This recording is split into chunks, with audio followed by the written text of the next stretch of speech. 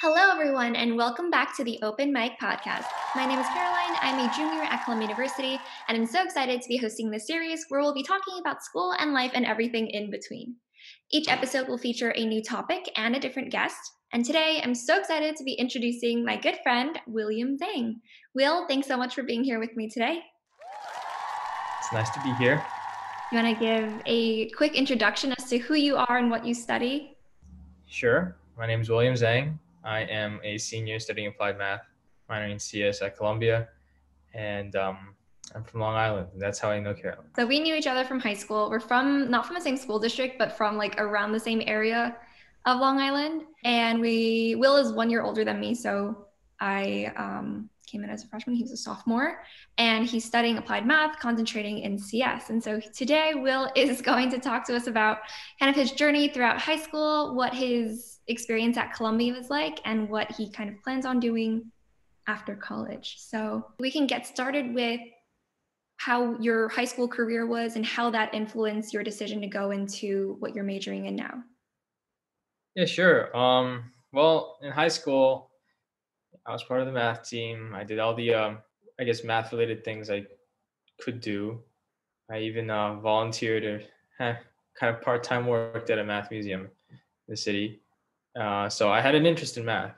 Mm-hmm. And there was also a good research program at my school. So I also got into science research, and through those two, like basically working on cool projects involving basically applying math to certain things, I was like, this applied math thing is not that bad. So I decided that I'd go to school to study applied math. Were you very involved in Math Olympiad or Mathletes like throughout all of your 4 years, or did you start even earlier than that? No, I'd say the first year when you get into high school, when I got into high school, I thought I could be cool. So I took, the classes like intro to guitar and ceramics. Really? And You guys had that? yeah. And I did I was on the track team for a little bit. So I didn't really do science Olympiad or math team. It was more like the second year of high school where I was like, hey, I think I'll do more of the nerdy stuff now. Because I realized I wasn't good at being cool. So that's what happened. Okay. Did you continue doing sports throughout sophomore and through senior year? Somewhat. Like I tried to do a comeback for track, that didn't really work out, and then I did a little bit of badminton throughout. Oh, Uh, cool. yeah, I mean, you're a mathlete, so that kind of counts, right? we did have like meets where you'd go face off against teams in Nassau County or so. It was like you go on a bus, you do math for like 30 minutes and you get back on the bus. It wasn't real sports. Okay, yeah. No, mathletes was fun. I was on mathletes too for 4 years in high school. And before that in middle school, I started in middle school and in elementary school. So I did like Math Olympiad. But I mean, how was your like research experience though? Like you said that your school had a really good research program. How did you get started in that?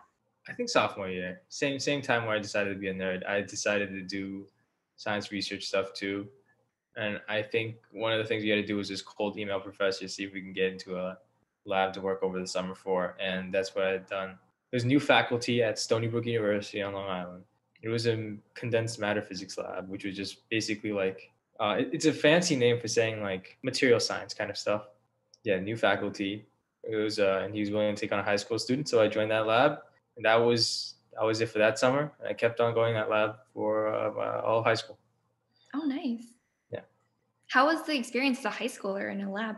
It was interesting. Like I got to do a lot of random things, I'd say. Like I had one of my first tasks to do was build a heat and sound insulated box. Right? So I drew up designs for this box. I ordered parts for this box. I built the box. Things like that, And then I learned how to use a microscope. Not like a typical microscope, but it's like at the time it was like a 30-year-old microscope, but apparently it was very expensive. Mm-hmm. And it was called an AFM, an atomic force microscope. So it's like a little tip that it could scan the surfaces of things, Right. take an image of. And I'd sit there for hours watching the AFM do its work. And a lot of my work centered around, playing around with this microscope, Mm-hmm. making samples and stuff like that. And then, I also had the opportunity to build computers for them, run simulations, write code. So it came from building a box to doing some other stuff. So That's so cool. Do you yeah. think your like high school classes and what you learned in high school was really like directly applicable to your research, or did you have to do a lot of self-learning? Well, to build the box, I think I had taken like an intro engineering course at my school, which was Mhm. the the silliest wood making class ever. It was an interesting class. We had to draw like diagrams of like how to build like certain things. So I mean, I drew a pretty good diagram of the box, I think. And then with respect to coding, building a computer and other things. I mean, Mhm. that stuff. Some of it I had to learn there. Like I had never really interacted with the command line before. It was always just like you spin up your like NetBeans or whatever your Java thing, and it's like a very nice IDE, and you don't go outside of those bounds. And then I had to learn how to do that. And the physics, it was like, well, we take physics. The way our school did it was we learned it like in our third to fourth years. So I got there second year, and I really didn't know that much physics. So yeah, I had a textbook, and the professor was willing to help teach. And then there were some grad students who were also very helpful. So that's how I learned the physics in the lab. Oh, And nice. yeah, so and then other stuff, I would say that when I usually had problems, I probably searched up papers, reading all those typical things that you do in a lab.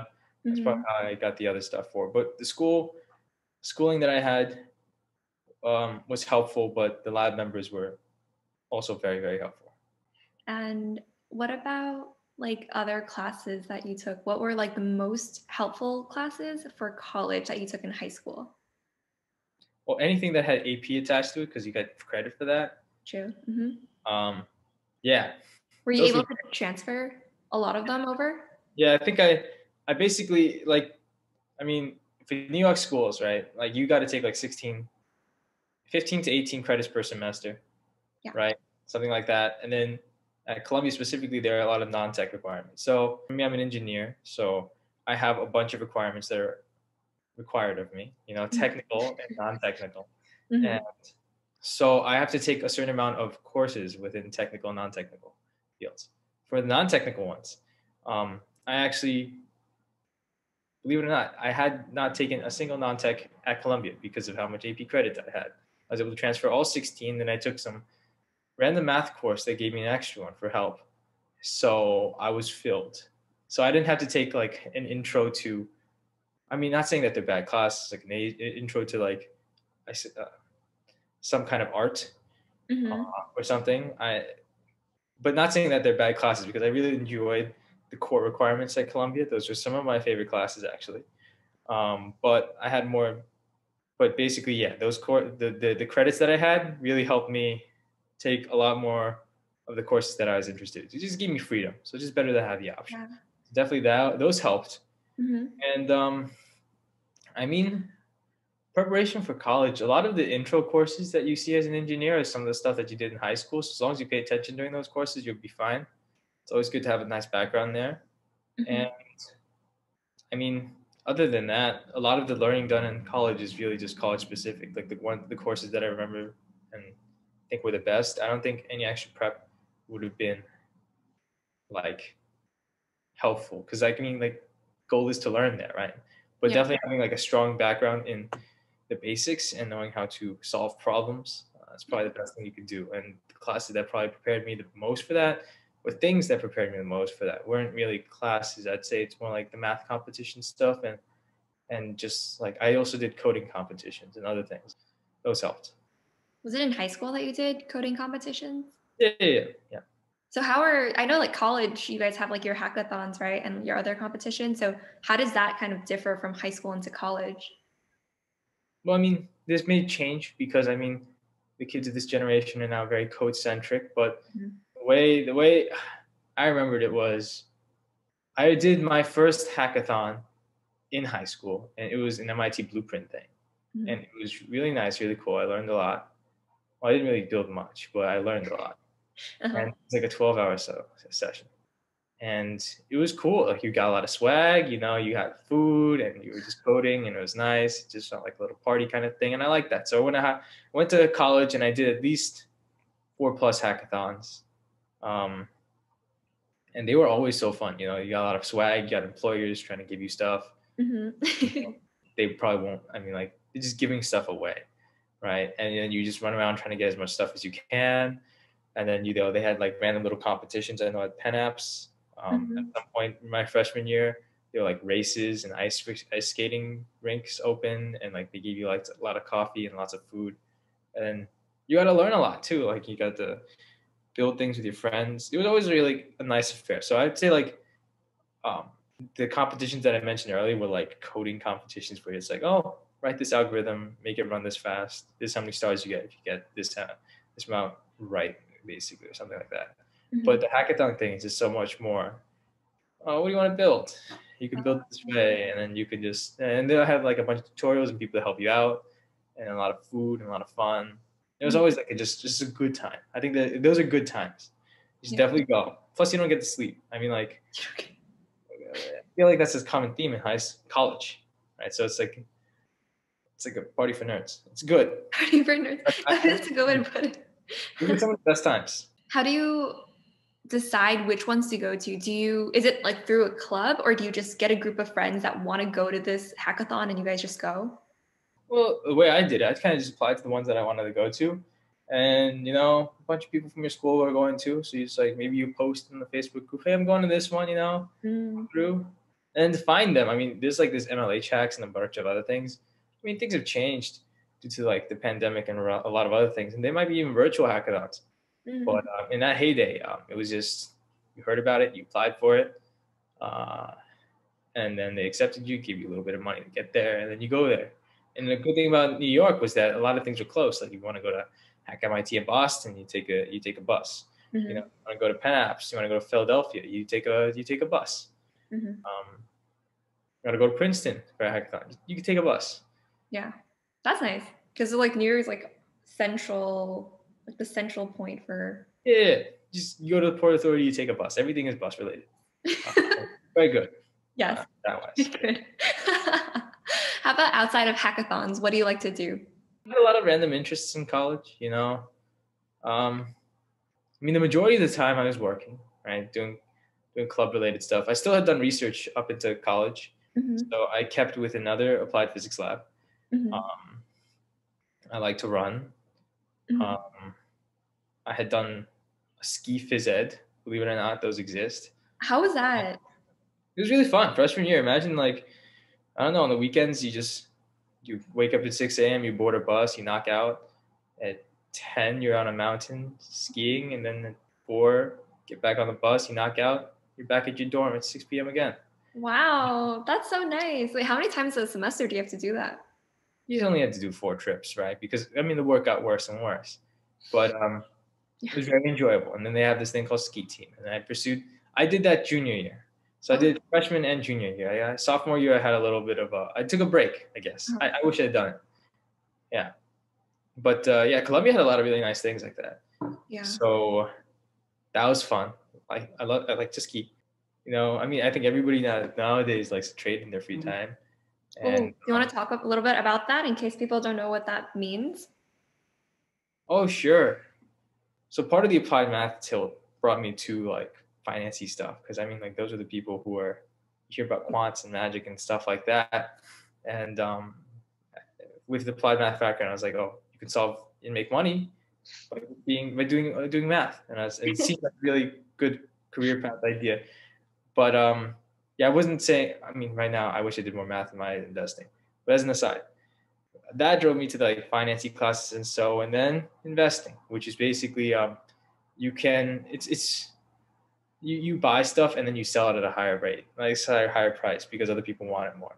But you can buy and sell these things called stocks, right? And then you hold on to them if you think the underlying company that it's related to is good. Like you can buy Facebook, and if you really believe in Facebook and it goes up, you can sell it later at a higher price and you net a profit.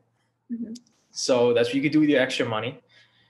And then you could, and I mean, like people probably heard of all this doing this, like, and there's a like big COVID investing phase, but there's also like things on top of stocks that are like derivatives that can be used to engineer even more complicated kind of bets on stocks. Like I want the price to be in between these two levels, or within 30 days, I want the price to be here, Ooh. or something crazy. But then a variety of these things help you make money, so then you can go spend it on whatever you want. I guess. You can use your math knowledge to apply it to the real world. Sure, and generally the trend is up. So you put it in, you just forget about it. Mhm. I used to measure my gains in terms of sandwiches. Sandwiches. Yeah, Like yeah, how many sandwiches you've earned?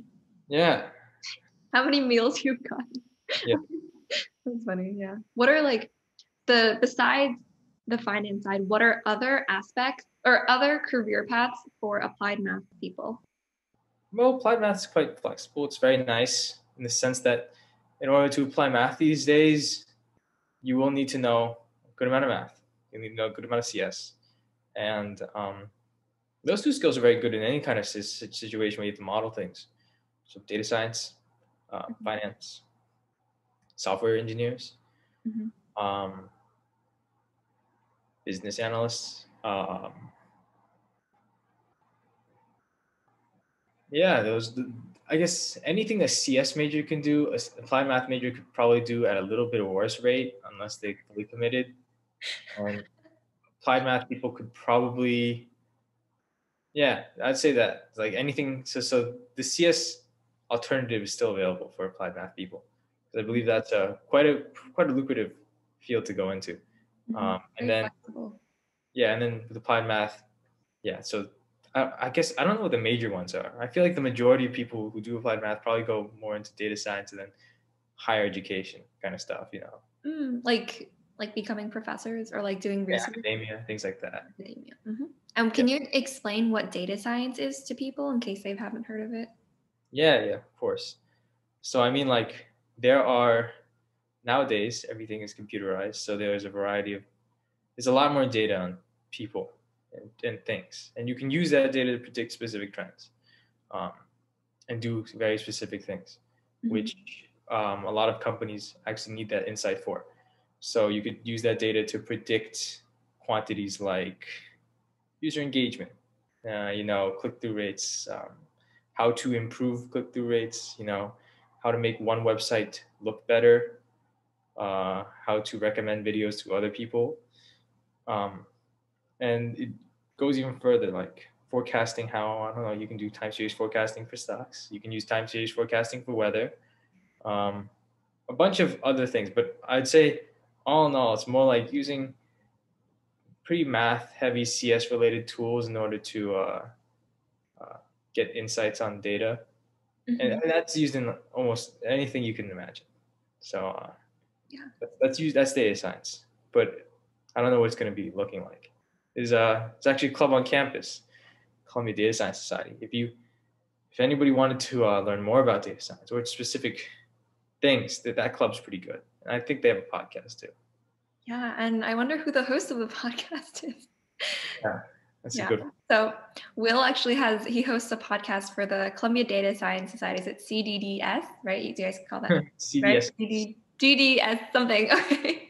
Um, and he talks with professors and with people who are like pretty well established in the field. And so, do you want me to link it in the description? Yeah, you can feel free Okay, to. yeah. So I'll link it in the description below in case you guys are interested in checking that out, and hearing more of Will's voice. So that is yeah, so that's one of the data science clubs. What other clubs are you involved in on campus? No, this is a Society of Industrial and Applied Mathematics, SIAM. That's the club that I'm part of. Yes. Part of the CDSS place people, the Columbia Data Science Society. I think that's about it. I mean, technically ski team, but they don't really do anything anymore. That's more like a pay for play kind of thing. Like you pay them a rate and then they'll take you skiing. You have your MoMath job, right? Museum of Mathematics. I mean, I had worked there for a little bit. When did Between you start? sometime in high school, I think my junior year of high school. How long have you were you a tour guide for them? Yeah, like 2 years or so. Yeah, it started off with my friend being like, "Oh, I work at the Hall of Science. I think it's the Hall of Science. There's a Hall of Science in New Yeah, York, in and Queens. they were Yeah. there, and they were like, it's a pretty chill job. And it's you get paid. It's pretty nice. And I was like, you know what? It'd be pretty cool. Do that. But they don't take anybody who's not like a city resident at the time. So I was like, you know what? There's a museum of math. I heard. I'll look for a job there. So I became a volunteer there. and it was really nice. Every weekend I just go in, you know, explain things to people, and Mhm. it was like my first glimpse into the city. And New York City is just such a nice place. So um, those were really nice memories, and it became my first job. Yeah. Did you start it because like you like teaching? Like did you know that you like teaching other people or like what drove you besides like your friend also worked at the Whole Science? Well, I mean, you get to go to the city every week, so that's kind of exciting. Oh, true, true, true. You get to you get paid. Oh no, yeah, I didn't get paid. Yeah, it's more like I got to go to the city every week, and there's like a lot of nice restaurants to eat at. I spend my paycheck on those restaurants. I mean, like Shake Shack it wasn't really on Long Island yet, and a bunch of other things. Like Mhm. it was a good time, I'd say, eating Yeah. wise.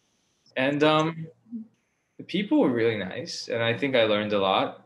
And I mean, it looked good on a resume too. I was like, these are all pros, you know. So I thought it was like a net win. Uh-huh. And yeah, it was. I had made some really nice memories there. Like a bunch of random cool things happened there. So I really and it's always fun to be like, oh, I know I used to work at MoMath, and I mean I wish I brought more friends and explained things to them there, but I feel like I haven't in there. Plus, I think sometimes when I'm in the middle of the city, need a bathroom, you can just stop by. Be like, oh Yeah, yeah, I that's worked here true. previously. Let me just use the bathroom real quick. So that happened once or twice.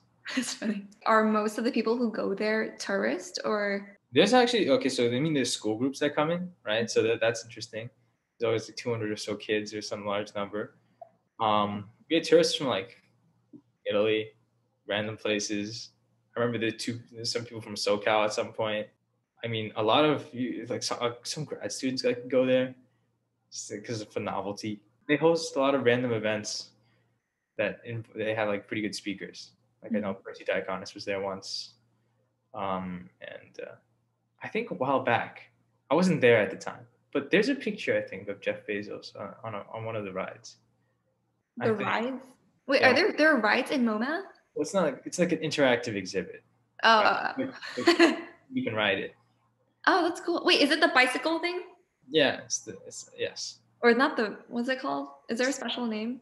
No, not really. It's called the square wheel trike. Yeah, that's pretty cool. I went there. I think I went to MoMath once, maybe for like a high school math or activity thingy, but I kind of forgot. I haven't been there in like 5 years, probably more. But yeah, sounds like fun time. Next time we go, we need to bring Will and he can explain all the exhibits to us. Yeah. Yeah. How about like outside of your jobs, how about internships? How is that looking? Oh yeah. First summer at Columbia, I continued to do research. Next summer, I worked a tech internship at a bank, and the COVID summer, I did a combination of both because tech internship at the bank was 6 weeks, so I had some extra time on my hands. So I converted that into doing research for my lab, starting some new research, and pet projects. What kinds of projects, if you don't mind? Oh yeah, like things like the podcast. You know, I think I had done a little bit of contributing to open source projects, just one really, one project, and then yeah, starting research with another professor, some CS kind of related stuff. Mhm. Yeah, How did you know that professor just by cold emailing again? no, not from classes. This time, it's a little bit easier, right? Because you don't take in high school, you didn't take classes with professors yet, so it was more accessible. Yeah. Nice. What like CS research was that? Like what topic was it in? Oh, it's more like I had a final project that I just continued and converted it to something that would be like I guess kind of researchy. Uh-huh. Just this is a continuation of a final project, basically. Cool. For which course? It's called unsupervised or advanced machine learning. Uh, Oh, okay. So what was your machine learning? oh, it was more like in essence, it's like a robustness thing. It's like how to make something a little more robust to a specific kind of adversarial noise. Uh, yeah, so it's a robustness result. Can you translate that into non-CS language? Yeah, sure. Some algorithms are vulnerable to the type of data they ingest. Very vulnerable. Um, and people could have built very good examples of this, where the input can be almost adversarial, where you're trying to mess with the output, Oh, right? And some algorithms are robust to that. They're a little stronger. They can actually overcome this kind of noise to a certain extent. So my result, or my the stuff I'm working on is along those lines. what would be like a real life example of something that is vulnerable? I know TensorFlow has a bunch of these nice examples on their website. There is this thing called like a fast, I think it's a fast gradient attack or fast gradient sign attack or something like that. Basically, there's a nice example on the website where there's a picture of a panda. They modified the picture also slightly where it basically looks like the very same image, but it gets classified as like a given.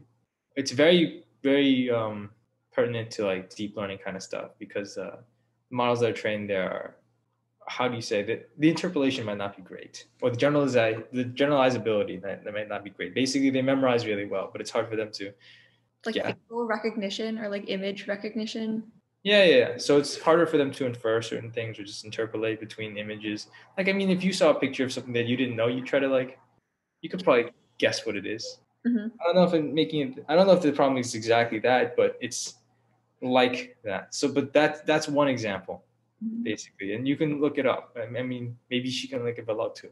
Yeah. Yeah, interesting. I will look it up after the podcast, after Yeah. filming. Yeah, that's cool. So that was kind of like your research side. So what do you actually do at internships for your major or Hmm. like that you've gone through? Also, just a little thing. I did applied physics research for 3 years, and the CS thing for 1 year. So just you should know I did a lot more random research in that area too. But for internships, uh, I mean, it's like I did a lot of tech ones. So it's like you go in, it's like they want you to build this tool, and you Mhm. put a GUI on it, and that's it, and you just build it for them. Do they teach you how to do it or just like they assume your knowledge already? Well, I mean, they assume you can code, and maybe the framework is a little different, but then it's kind of up to you. I mean, you have Okay. to get familiar with how they do things. So that's when you ask them questions. But with syntactical things, a bunch of other things, um, you kind of have to write it on your own. But then they'll always offer, you know, maybe they do. You have to write a specific number of unit tests, or they think that the way you worded, you organize something's a little bit. It could be done better, and then so you can learn from them that way. But I'd Mhm. say that it's a combination of both, like a lot of self learning and a lot of learning within how to work on a team. Yeah. Would you say it's more or less stressful than taking classes during the semester or kind of the same? I don't know. It's like a whole different kind of vibe. You don't really have in classes. It's just like really stressful overall. I feel like Mm. an intern is a little more chill. However, you still do have to do a good job Yeah. and do a lot of work. Hmm. But typically, I mean, your hours are capped. You could take homework with you. You could take work home with you. But I think I mean, when I was working at the bank, you usually couldn't remote sign in. This was pre-COVID. You couldn't remote sign in, so you stayed between like the hours of 9 to 5, and then you just leave. Oh, nice. So Yeah. what would a typical day in your internship life look like versus a typical day in your Columbia school life look like? Yeah. So nowadays, my typical days are more like I wake up around 8 ish, take a walk, get outside a little bit, get some breakfast in me, go to classes because now they're remote. Kind of cook myself lunch. Honestly, yeah, life's pretty boring. I eat dinner, do homework. That's it. It's like it's not like I don't think anybody's having like rages nowadays, right? So quite tame. What about before COVID? Some variation of that where I had walked more during the day. That's true. There was a place where I like to get sandwiches. I try to get a daily sandwich from there, and I think every other day I'd run more. Maybe I'd go to my lab at some point in the day. How do you determine like when to go into lab? Did you do it for credit, or was it just like whenever you had time you went in? I mean, I was paid for the applied physics lab I was in Oh, okay, nice. because they were really nice about it. They were actually like super chill, and they wanted to, and they were one of the few places on campus that actually pay. So I was Oh, actually thinking about taking a library job, but I was like, you know what, I get paid to do the research, and same thing with the MOMAT thing. I actually did cost benefit analysis, and doing research in a lab much better than working at MOMAT. So I was like, you know what, I'm going to do this research. So that was my primary. So that was one of the pros. The second pro is that, again, I learned the majority of the things that I learned in terms of how to structure code, how to do certain things, how to apply certain things, and do certain applied math things in research, right? Like the same way I learned how to build a box there, and learn how to interact with the command line and build a computer and such.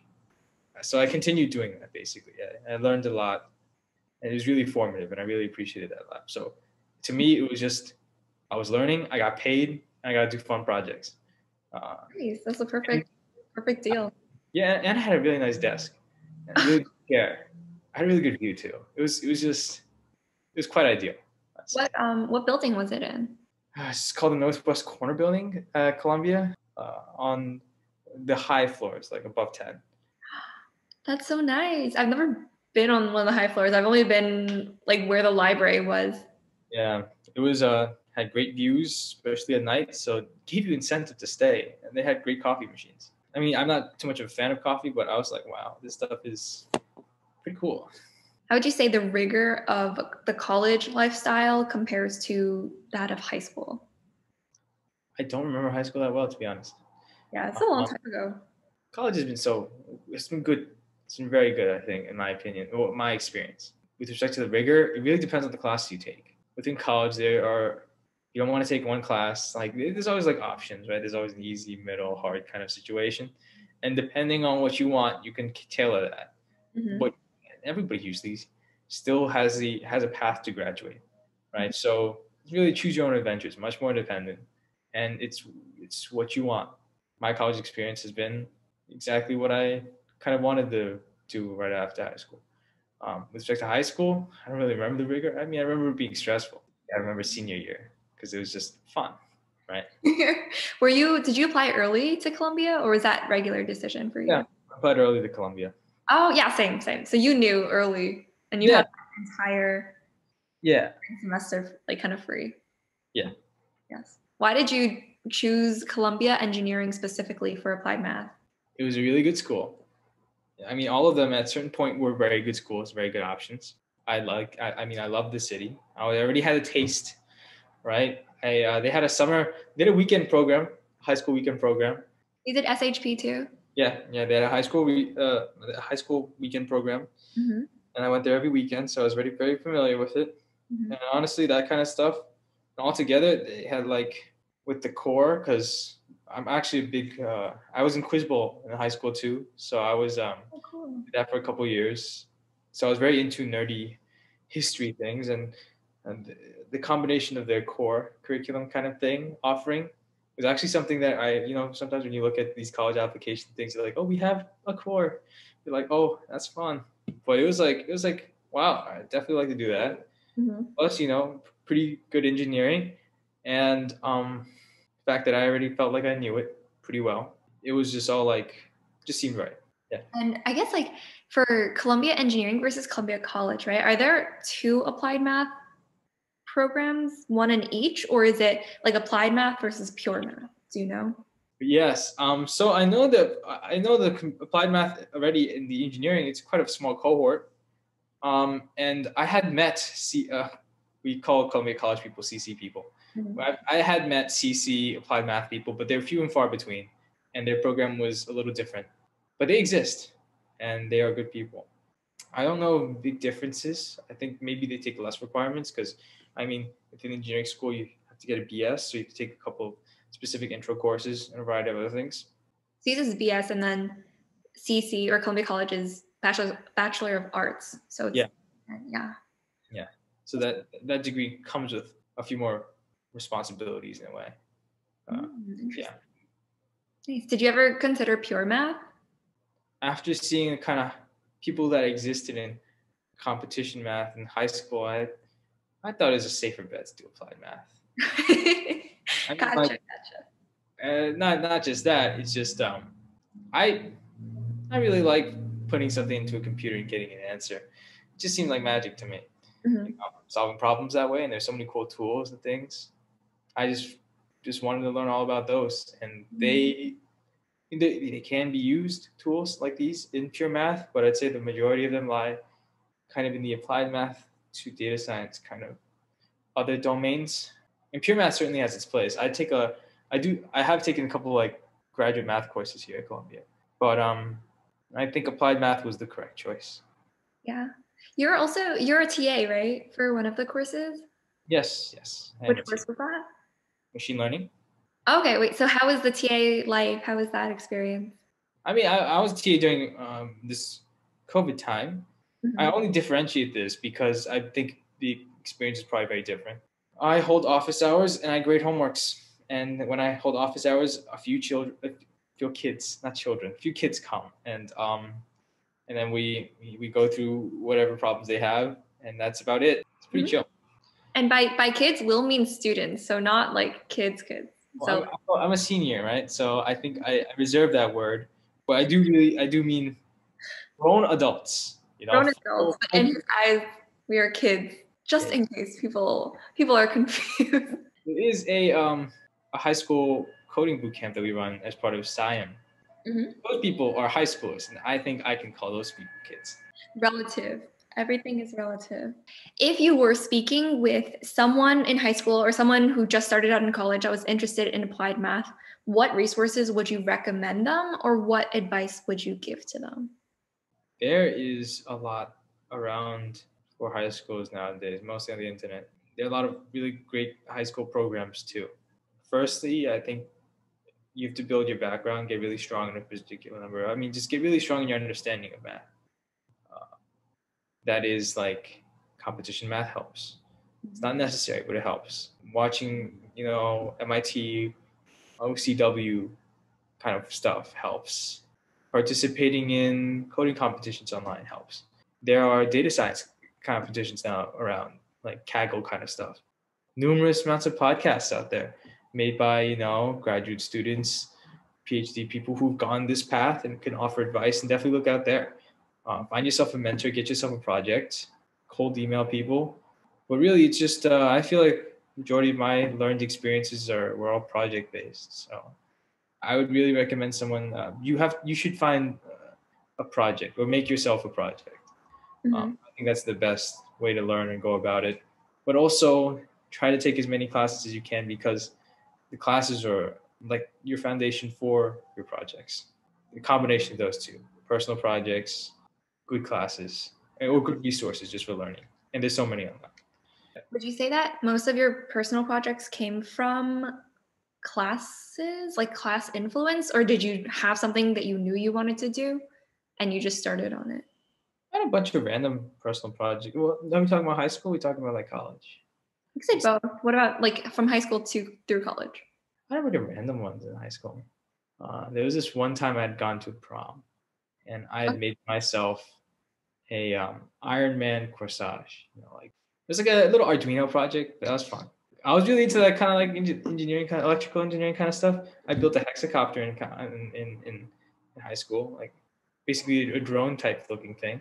Oh, cool. I was really into 3D printing freshman year, so I'd go to the makerspace and just like print out whatever I wanted. Hackathons are literally just personal project adventures. Competitions were always like, I mean, you sign up for them because you kind of want to be in them, because you can like do something, possibly win. Like, you can work on a personal project and possibly win money, which is pretty good. So those were also a way of doing personal projects. And I mean, they don't always have to be academic. Your personal projects should be like, I don't know, run to Penn Station and get a bagel there or something. It just came mostly out of just, I don't know, things that you thought were enjoyable or cool. Wait, what was the question again? Where did you find them? Your like, how did you develop your personal projects?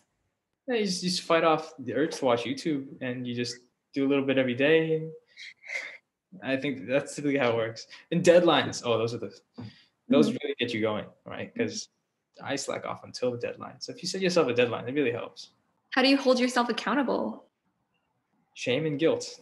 Oh, Will's giving the real advice, the real Like, answer. I mean, for classes, it was always easy, you know, because there's a grade at the end of the day. But otherwise, just a little bit of guilt goes a long way, I guess. A little bit.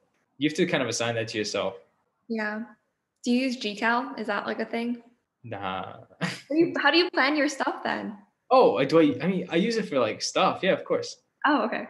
Oh, but like, do I like use the plan like personal project kind of things? I mean, like, I have a whiteboard. You can see part of it right there. Oh, is that for your? Oh, okay. I mean, I put random stuff on there. I Oh. have I journal, right? It's like, hey, Will, last year was not that great. Work on it. Things like that. The GCal does help. I mean, that's mostly for class. It's like, hey, get to class, get awake, you know, those kind of things. I should probably use that more for personal projects. That's a good way. That's good. Yeah, hold yourself accountable. I learned something today. Nice. And what about like post undergrad plans? What do you think you want to do afterwards? Yeah, so most probably I'm going to probably do a master's in CS at Columbia. I applied to other CS programs, but the way it's set up already, based on how many transfer credits I could do, Columbia just seems like the most reasonable choice. Plus, I already have like roots here, you know, so it just seems like it'd work. Yeah. But yeah, CS mostly because, you know, applied math, great tilt, but there's a bunch of once you learn enough math, you also need to learn enough how to use computers to do certain things. And there's a lot of exciting things that I would consider like applied math kind of stuff happening in CS, like with respect to machine learning and with respect to a bunch of other kind of interesting kind of problems that they encounter, like numerical linear algebra kind of thing, like sketching algorithms and stuff. Not that I say to work in it, but it would be like interesting to learn if I were to go to grad school. Yeah. So yeah.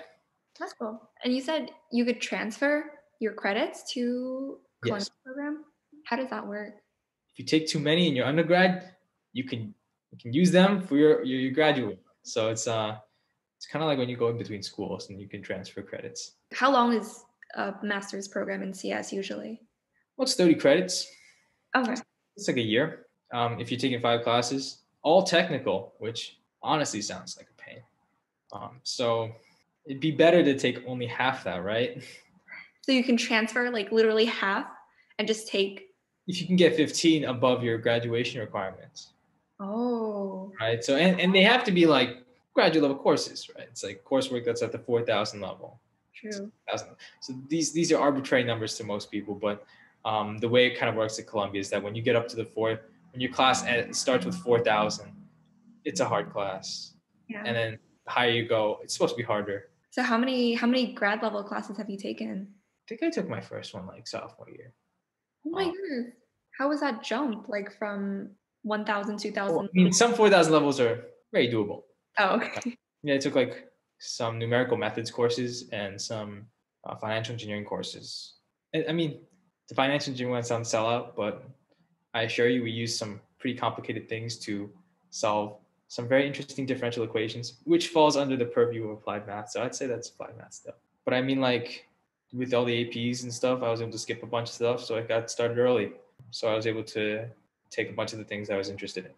So yeah, that's about when I started. I take it about at least 2 or 3 a semester. So you can interpolate. That's a lot. That's like intense. Some of the 4,000 level classes are included inside the course, so please don't think of me as like a stressed out person all the time. I had a lot of hobbies, believe it or not. We believe you, Will. We believe you. Believe me, I am not some crazed out person. And people can do this. This is a reasonable schedule to keep. So, talking about like hobbies and fun things, what's your favorite Columbia tradition to kind of wrap up this podcast episode? Some things I love to do are like the tree lighting ceremony. Like that dead of winter, always great. Surf and turf, basically sometimes they give you like, it's so bougie, you know, they give you steak and lobster and you can eat as much as you want. It's like great. They have a bacchanal, great. Actually, a lot of the things are pretty great, you know. I can't really choose, but I mean, like, you know, it's fantastic. And then they had like a lot of they had like pre-orientation hiking programs like freshman year. You did co-op? Yeah, I'm a hopper. That's even before NSOP. That's before the general new student orientation program. So before that, you can have your outdoorsy type of wilderness experience.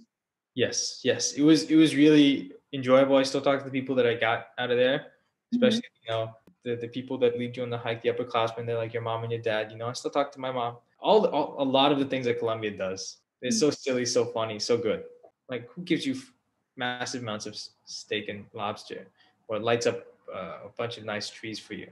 Would you more identify with alma mater or Rory?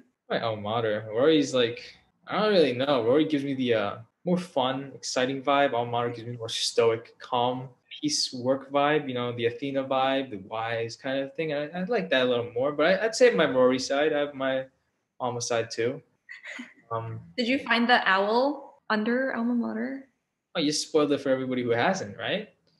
Oh wait, am I not? Is that not a thing? I thought people knew. Well, I mean, it's more like the way I was introduced to it was somebody brought me in front of it in high school. Like I think I was like a sophomore or junior. You'd go to the city, you go see Columbia. Yeah. And some people were like, "There's an Easter egg here," and you see it. And I mean, like, I found it on my own because I was just standing in the right spot, really. And I took that as a sign. Maybe I should come to Columbia. But yeah, saw it and I was like, "Wow, dope, pretty dope. I like it here. Very nerdy, keeps it the vibe." And I actually in Quiz Bowl, the trivia thing that I did, I was the mythology player. So I was like, "Ooh, I like that. I like the vibe here." I haven't even tried looking for it yet. I might do it senior year when we go back. You got to stand in the right spot. So feel free to circle. You know. Yeah. I hope you do have the opportunity to. But see, you didn't even need the owl to know that this is the school you wanted to go to, or like the luck to get you in, right? So, very impressive. What about? We'll do another this or that. Five Guys or Shake Shack? They're both really good. I mean, like when it comes to food, I love all food, so I really can't say. No discrimination against any food. They're both really good. It really depends what you want. Shake Shack, you know, they got that nice fun with the crispy smash burger, and then Five Guys, they get you a real burger with like greasy fries in your bag, as many as you want, you know, and they have like the vibe of like a real American burger place, and Shake Shack gives you like a New Yorky kind of bougie kind of, you know, you can get a real nice smash burger here vibe, and they're both delicious. So just depends on what you're feeling that day. And Shake Shack is closer to campus though, right? Where is Five Guys? It's like on 110? Yeah, I mean, you're splitting hairs at that point, right? It's like 2 blocks down. To me, I love to walk. It's a benefit, even if it's 2 blocks farther. True. Burn some calories before you down that burger. Thanks, Will. I mean, I think that's a good and tasty note to end off on. Do you have any last minute advice or like last words to people who are applying to college now and who are going through this entire process? I mean, everybody has their own reasons for applying to a specific college, right? Mm-hmm. Be it they're interested in a specific topic that's really good at that college, be it that they want to be at that school because they have the culture there and things like that. You can't really be choosing wrong there. Mm-hmm. As long as you do like good, thoughtful, insightful kind of research into what you're looking into, know exactly what your plan is, and make sure it's like a long, like it's not just like a short-term plan, but a long-term plan. Here, maybe your future objectives is as hazy as they may be. Think long and hard about that. Maybe journal about that. That'll be helpful. And then you can look back on it, you know, when you're a senior, and it'd be really, be kind of a sentimental kind of feeling. Yeah. So probably just, I don't know, while you're applying to college, take a minute, write that down, write a letter to yourself or something like that. Mm-hmm. I feel like it'll help give you more closure if you're nervous about this kind of stuff. Mm-hmm. Yeah. That's good advice. And journaling, like in general, is good advice to continue throughout college and beyond. But yeah, I think that's a great note to end off on. Thank you, Will, for joining us today. And if you're watching this as a video podcast on YouTube, then make sure to hit that thumbs up and comment down below and subscribe for more episodes. And if you're listening to this on any other podcast streaming platform, then be sure to give it a thumbs up and follow. Will, we do this thing on the podcast where we high five. Ready? 3, 2, 1. Wow. Okay, yay! Thank you, Will, and thank you everyone for joining us, and we will see you in the next episode. Goodbye. Pleasure.